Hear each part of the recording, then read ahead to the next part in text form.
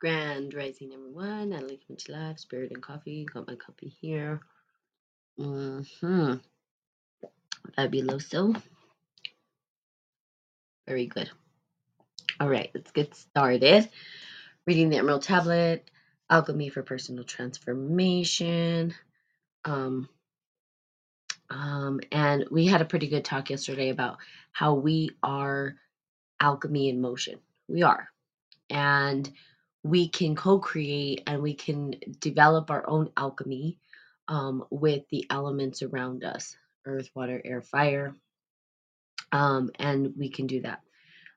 So we're going to continue reading on. Okay, at the other end of the intellectual spectrum, scientists working in quantum mechanics and astrophysics are forced to confront the divine presence concealed in matter. Physicists are slowly realizing that both ends of the universe, from the smallest atom to the largest galaxy consciousness, the mind of the Emerald Tablet plays a fundamental role in creating reality. The stream of knowledge, summarized astronomer Sir James Jeans, is heading towards a non-mechanical reality. The universe begins to look more like a great thought than like a great machine. Mind no longer appears as an accidental intruder into the realm of matter. We are beginning to suspect that we ought rather to hail it as a creator and governor of the realm of matter. So thought is the creator in the realm of matter.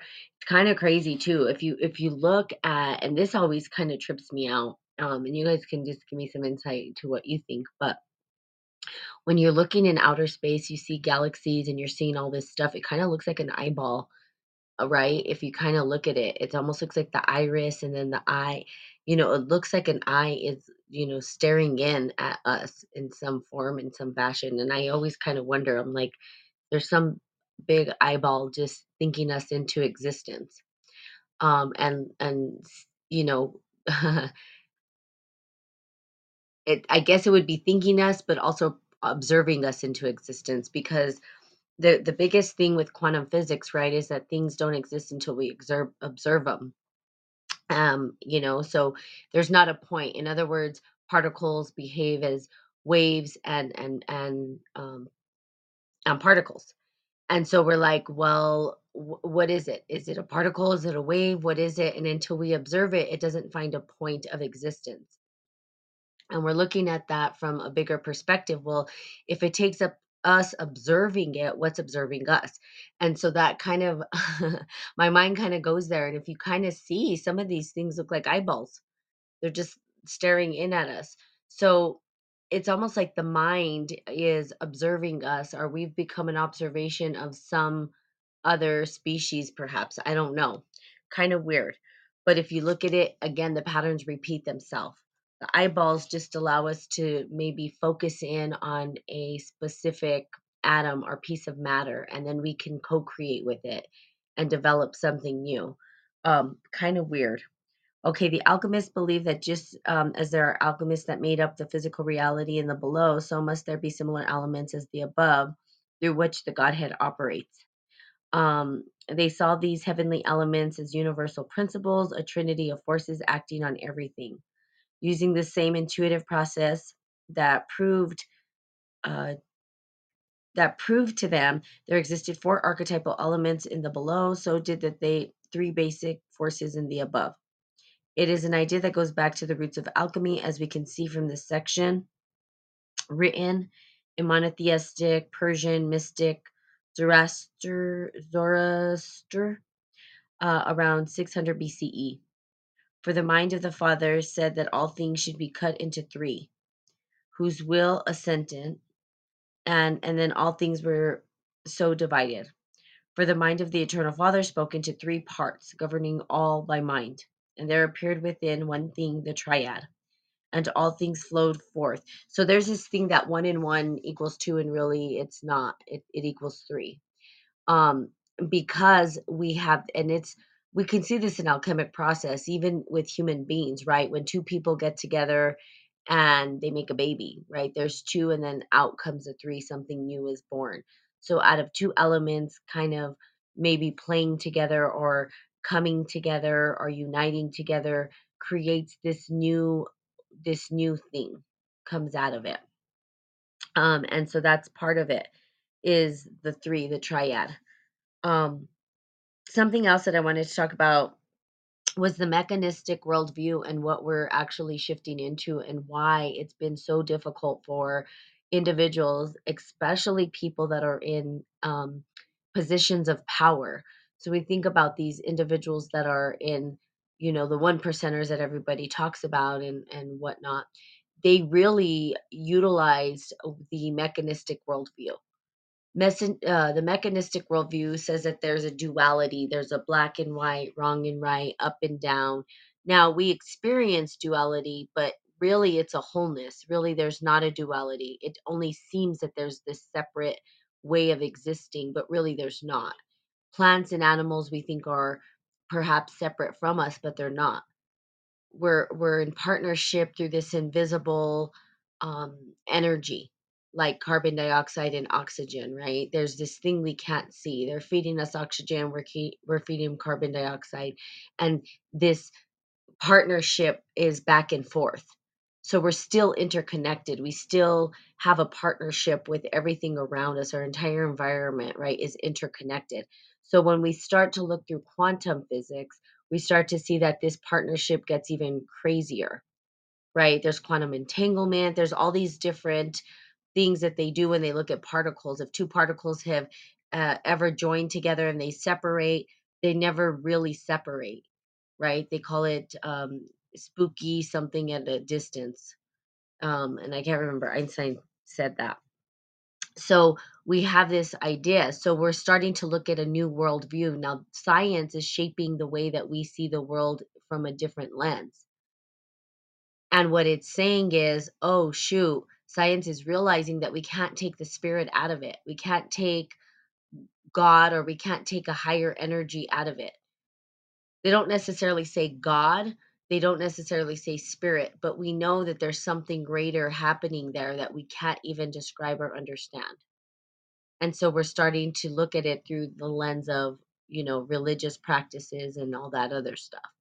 Really, I just say it's alchemy. It's alchemy in motion, spiritual alchemy. And so we start to see that now. This changes the worldview, and this is really important. And I wanted to spend time talking about it because we are trying to understand why a lot of people are trying to understand why do we see the world the way it is today? What's going on? Why is all this craziness happening? And it's because there's a shift in consciousness and there's a shift in the way that we are actually viewing the world based on the data that we're receiving from science. Science once said that it was mechanistic, and that's because we had classical physics. Classical physics puts us in the paradigm or puts us in the mindset that the world is mechanical and we're like machines. But that doesn't work. See, that's no longer true anymore. Science is meant to be questioned and it's meant to evolve. It's not going to always stay the same. So we can't say there's absolute truth in science. That's why it's called theory. What we can say is that, yeah, we've observed things and we can say that we know for maybe 99.9 or maybe even 100% certainty that when I do something, this is what's going to happen, like gravity. If I throw something up in the air, I'm almost 100% positive it's going to fall back down. If it doesn't, which it's happened to me, then we got to go, what the hell was that? And that's probably the 99.9%. What I mean by that is, I've told this story before. I was washing dishes one day. My niece and my neighbor were there. We were having coffee and tea and we were talking and all that stuff. And I knocked down a fork on the floor. And what happened?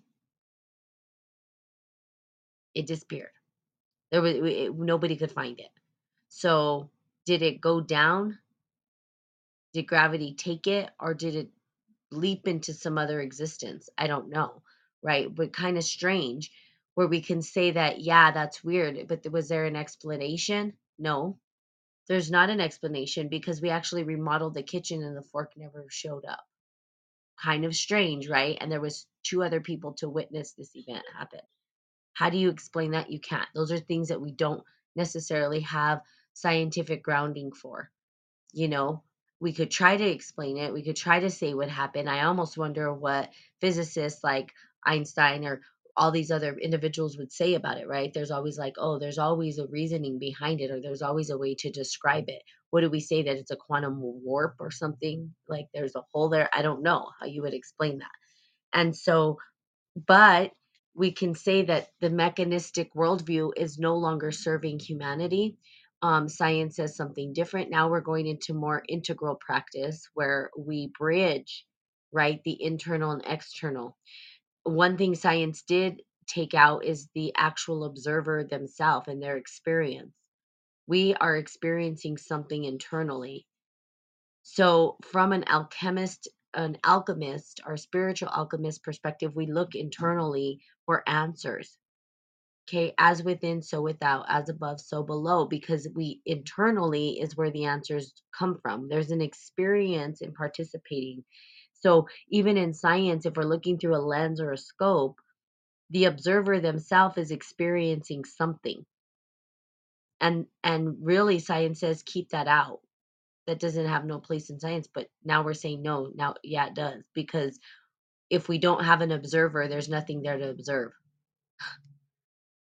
So we co-participate in the experiment regardless, even if we don't want to. We're part of it, right? The particles don't exist or don't find order until we start to look at them and observe them. It's kind of weird and hard to understand, and that's where there's this big conundrum in science and in quantum science and quantum physics and classical physics and all that. We know as matter builds up, there's some sort of order to the matter, and that matter then becomes this, like, what looks like solid, but mostly it's empty space. It's weird. It's really strange. How do we describe it? How do we explain it? Well, we have to change our worldview. So our worldview is changing, the way that we interrelate to the world around us structurally.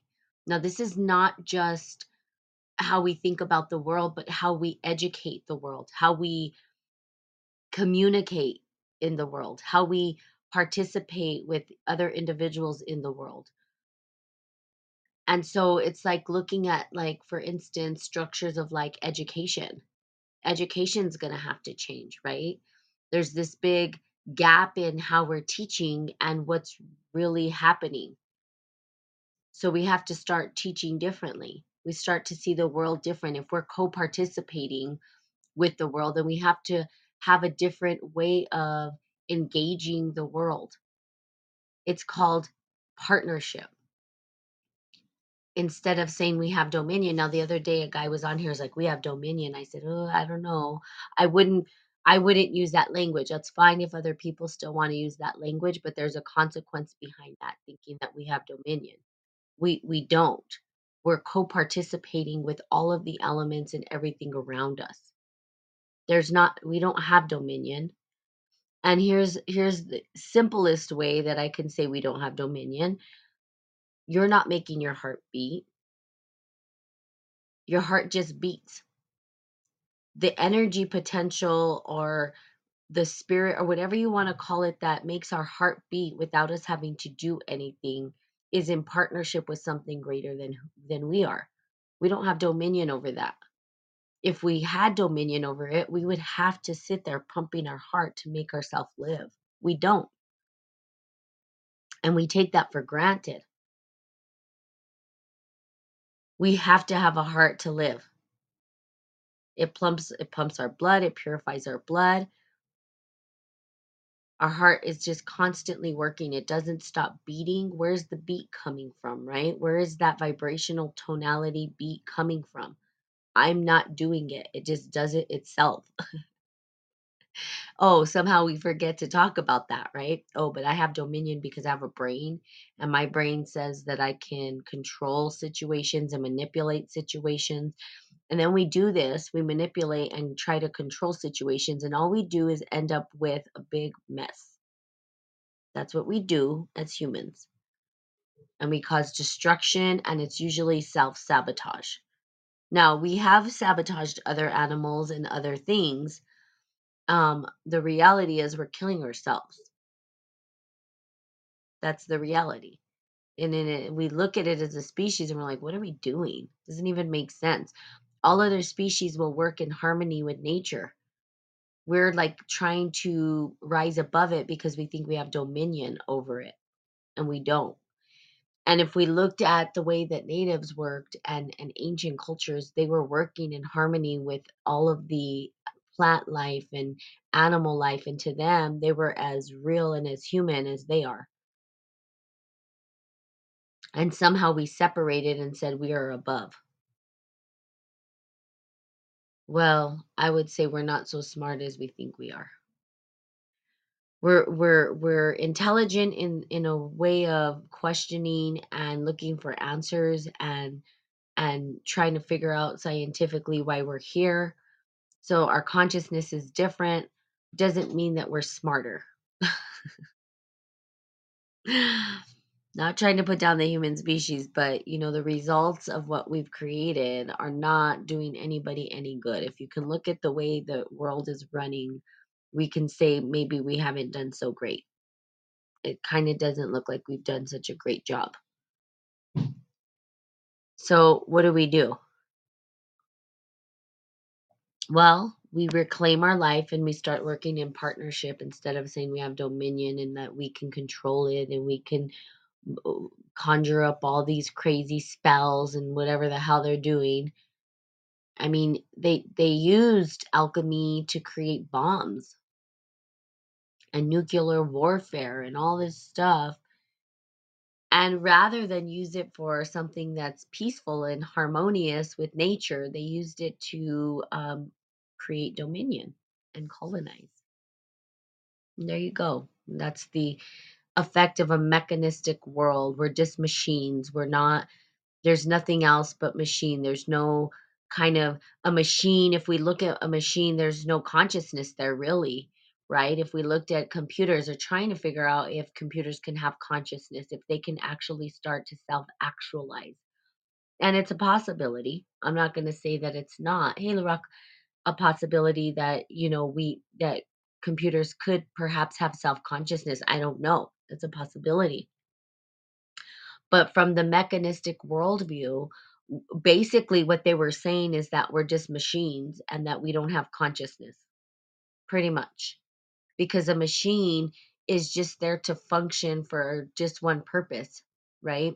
And so when we look at it, we're saying, oh, yeah, you're just a machine. And we were treated that way, and we still are today, treated as machines when you think about it, when you go to work and you're supposed to like have all this output, and you can get no rest, and and we've had conditions like this where they're like no breaks, no, and then people started saying, what, we're human beings, we're not machines. But even machines will break down if you overwork them too, but they don't complain. They just, that's what their function is, but we're not that. There's consciousness in us. And then they started to go, "Oh shit, maybe this doesn't really work. This worldview's not really gonna work. We're really not machines."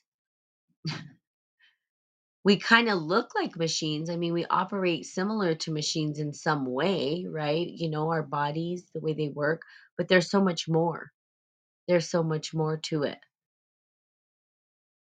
We metabolize energy. And that, again, I talked about metabolism the other day, which is probably the single most important thing that we can do for ourselves is understand our metabolism and how to metabolize things, because that's where our energy comes from. So it's understanding that our energy is there. So now the worldview is changing. We have what's called even life systems. You guys can look at these paradigm shifts. Life systems is one.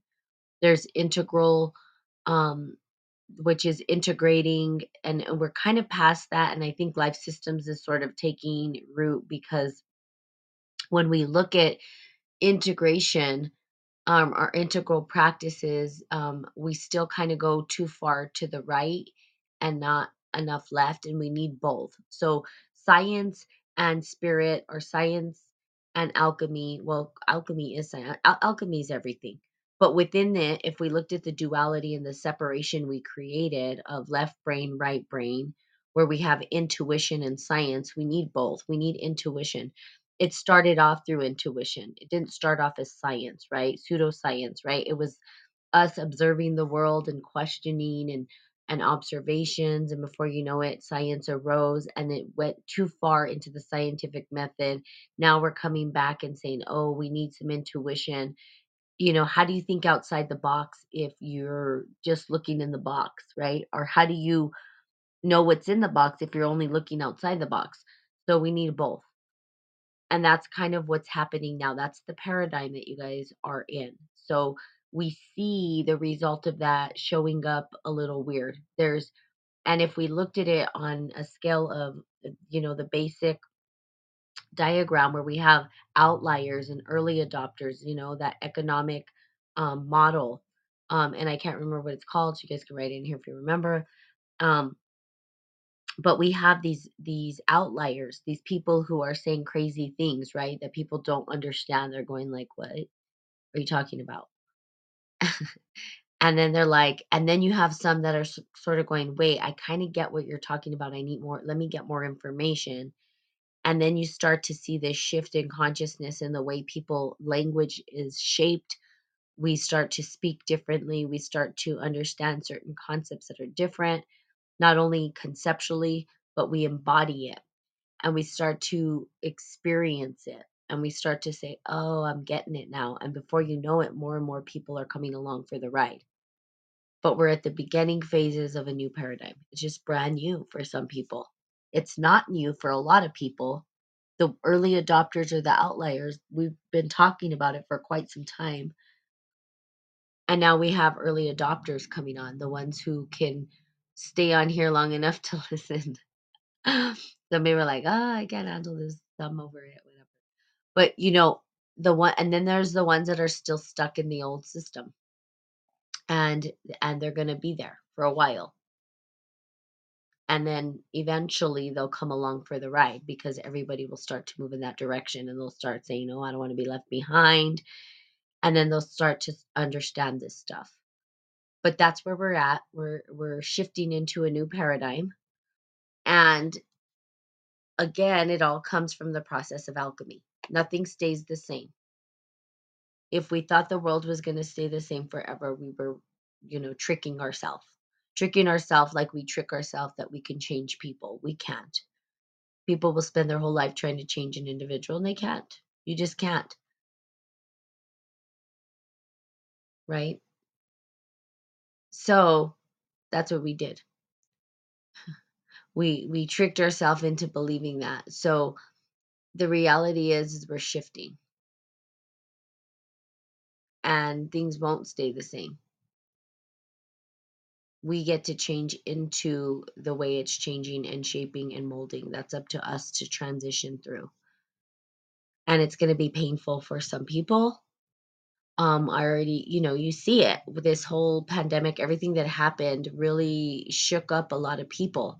They didn't know how to handle it. They were going crazy and it was spiritual. It was a spiritual warfare. It's what I call it. It's a spiritual thing because why? Well, scientifically, we have data, but spiritually, we weren't grounded because we were so looking at the science and we forgot to look at ourselves. And this kind of forced us into looking at ourselves. And some people didn't want to see what was there. They'd spend so much time looking at the science or doing the mechanistic worldview, which is just go to work, come home, go to work. They were so focused in on that they forgot that there was this intuition, that this thing that was happening inside of them that was like calling for their attention and not looking at it. We could call that the spirit. We could call it the energy potential, however you want to look at it. Your intuition, your internal happening wasn't looked at, it was ignored. And then people all of a sudden, as the whole entire economy stopped at a halt, right? That's really what happened when you think about it. You just like hit the brakes on the entire world, not even just a country. The entire world hit the brakes. And it was like whiplash for most people. And they're like, now what the hell do we do? Freaking out. People were freaking out. People had to look at themselves. I mean, whole families parted. I mean, it really, every single person. had some sort of internal, or were forced to look internally, is what I'll say. They were kind of forced to look at their relationships. I heard it over and over again. I don't think I could be friends with the same people that I've been friends with. I don't know if I can handle my family anymore. I've never been at home so long with these people. I didn't realize who they were because I don't even really get to spend time with them the way I have. You know, it really shook us to the core and said, "Wake up. I need you to listen to me internally, what's going on." And now we're faced with relooking at the world again. The world started operating again, right? If we did see it as a machine, because it's been based on the mechanistic worldview, our entire system is based on this worldview. And the machine started to want to work again, and people said, "Well, I'm not a machine, so I don't really want to work. You're working me like I'm a machine, and you're not even paying me enough. I'd rather not." I'd rather do what internally is happy for me. And that means letting go of family, letting go of people, letting go. And things shifted. So there was this great shift. And really, all it was saying, look at yourself, look at who you are, look at who you are as an individual, and ask yourself, are you willing to move forward with the way that you've been operating? How do we get a little closer to operating in partnership with everything around us rather than trying to manipulate it and control it? We can't control it. When we try to control it, all we do is speed up the process of our own damnation. That's what we're doing. Let's speed up the process. Let's control it. We have dominion. This is our planet. Let's just go make nuclear whatever. Let's just go take off all the trees. And then all we're doing is killing off species, which is killing ourselves off because we need certain species to live. We're not co-participating, okay? We're being brats and we're saying it's all mine, and rather than saying, "Oh, wait, we should probably think about this a little bit." No, that's not how we're operating. So now we're shifting consciousness.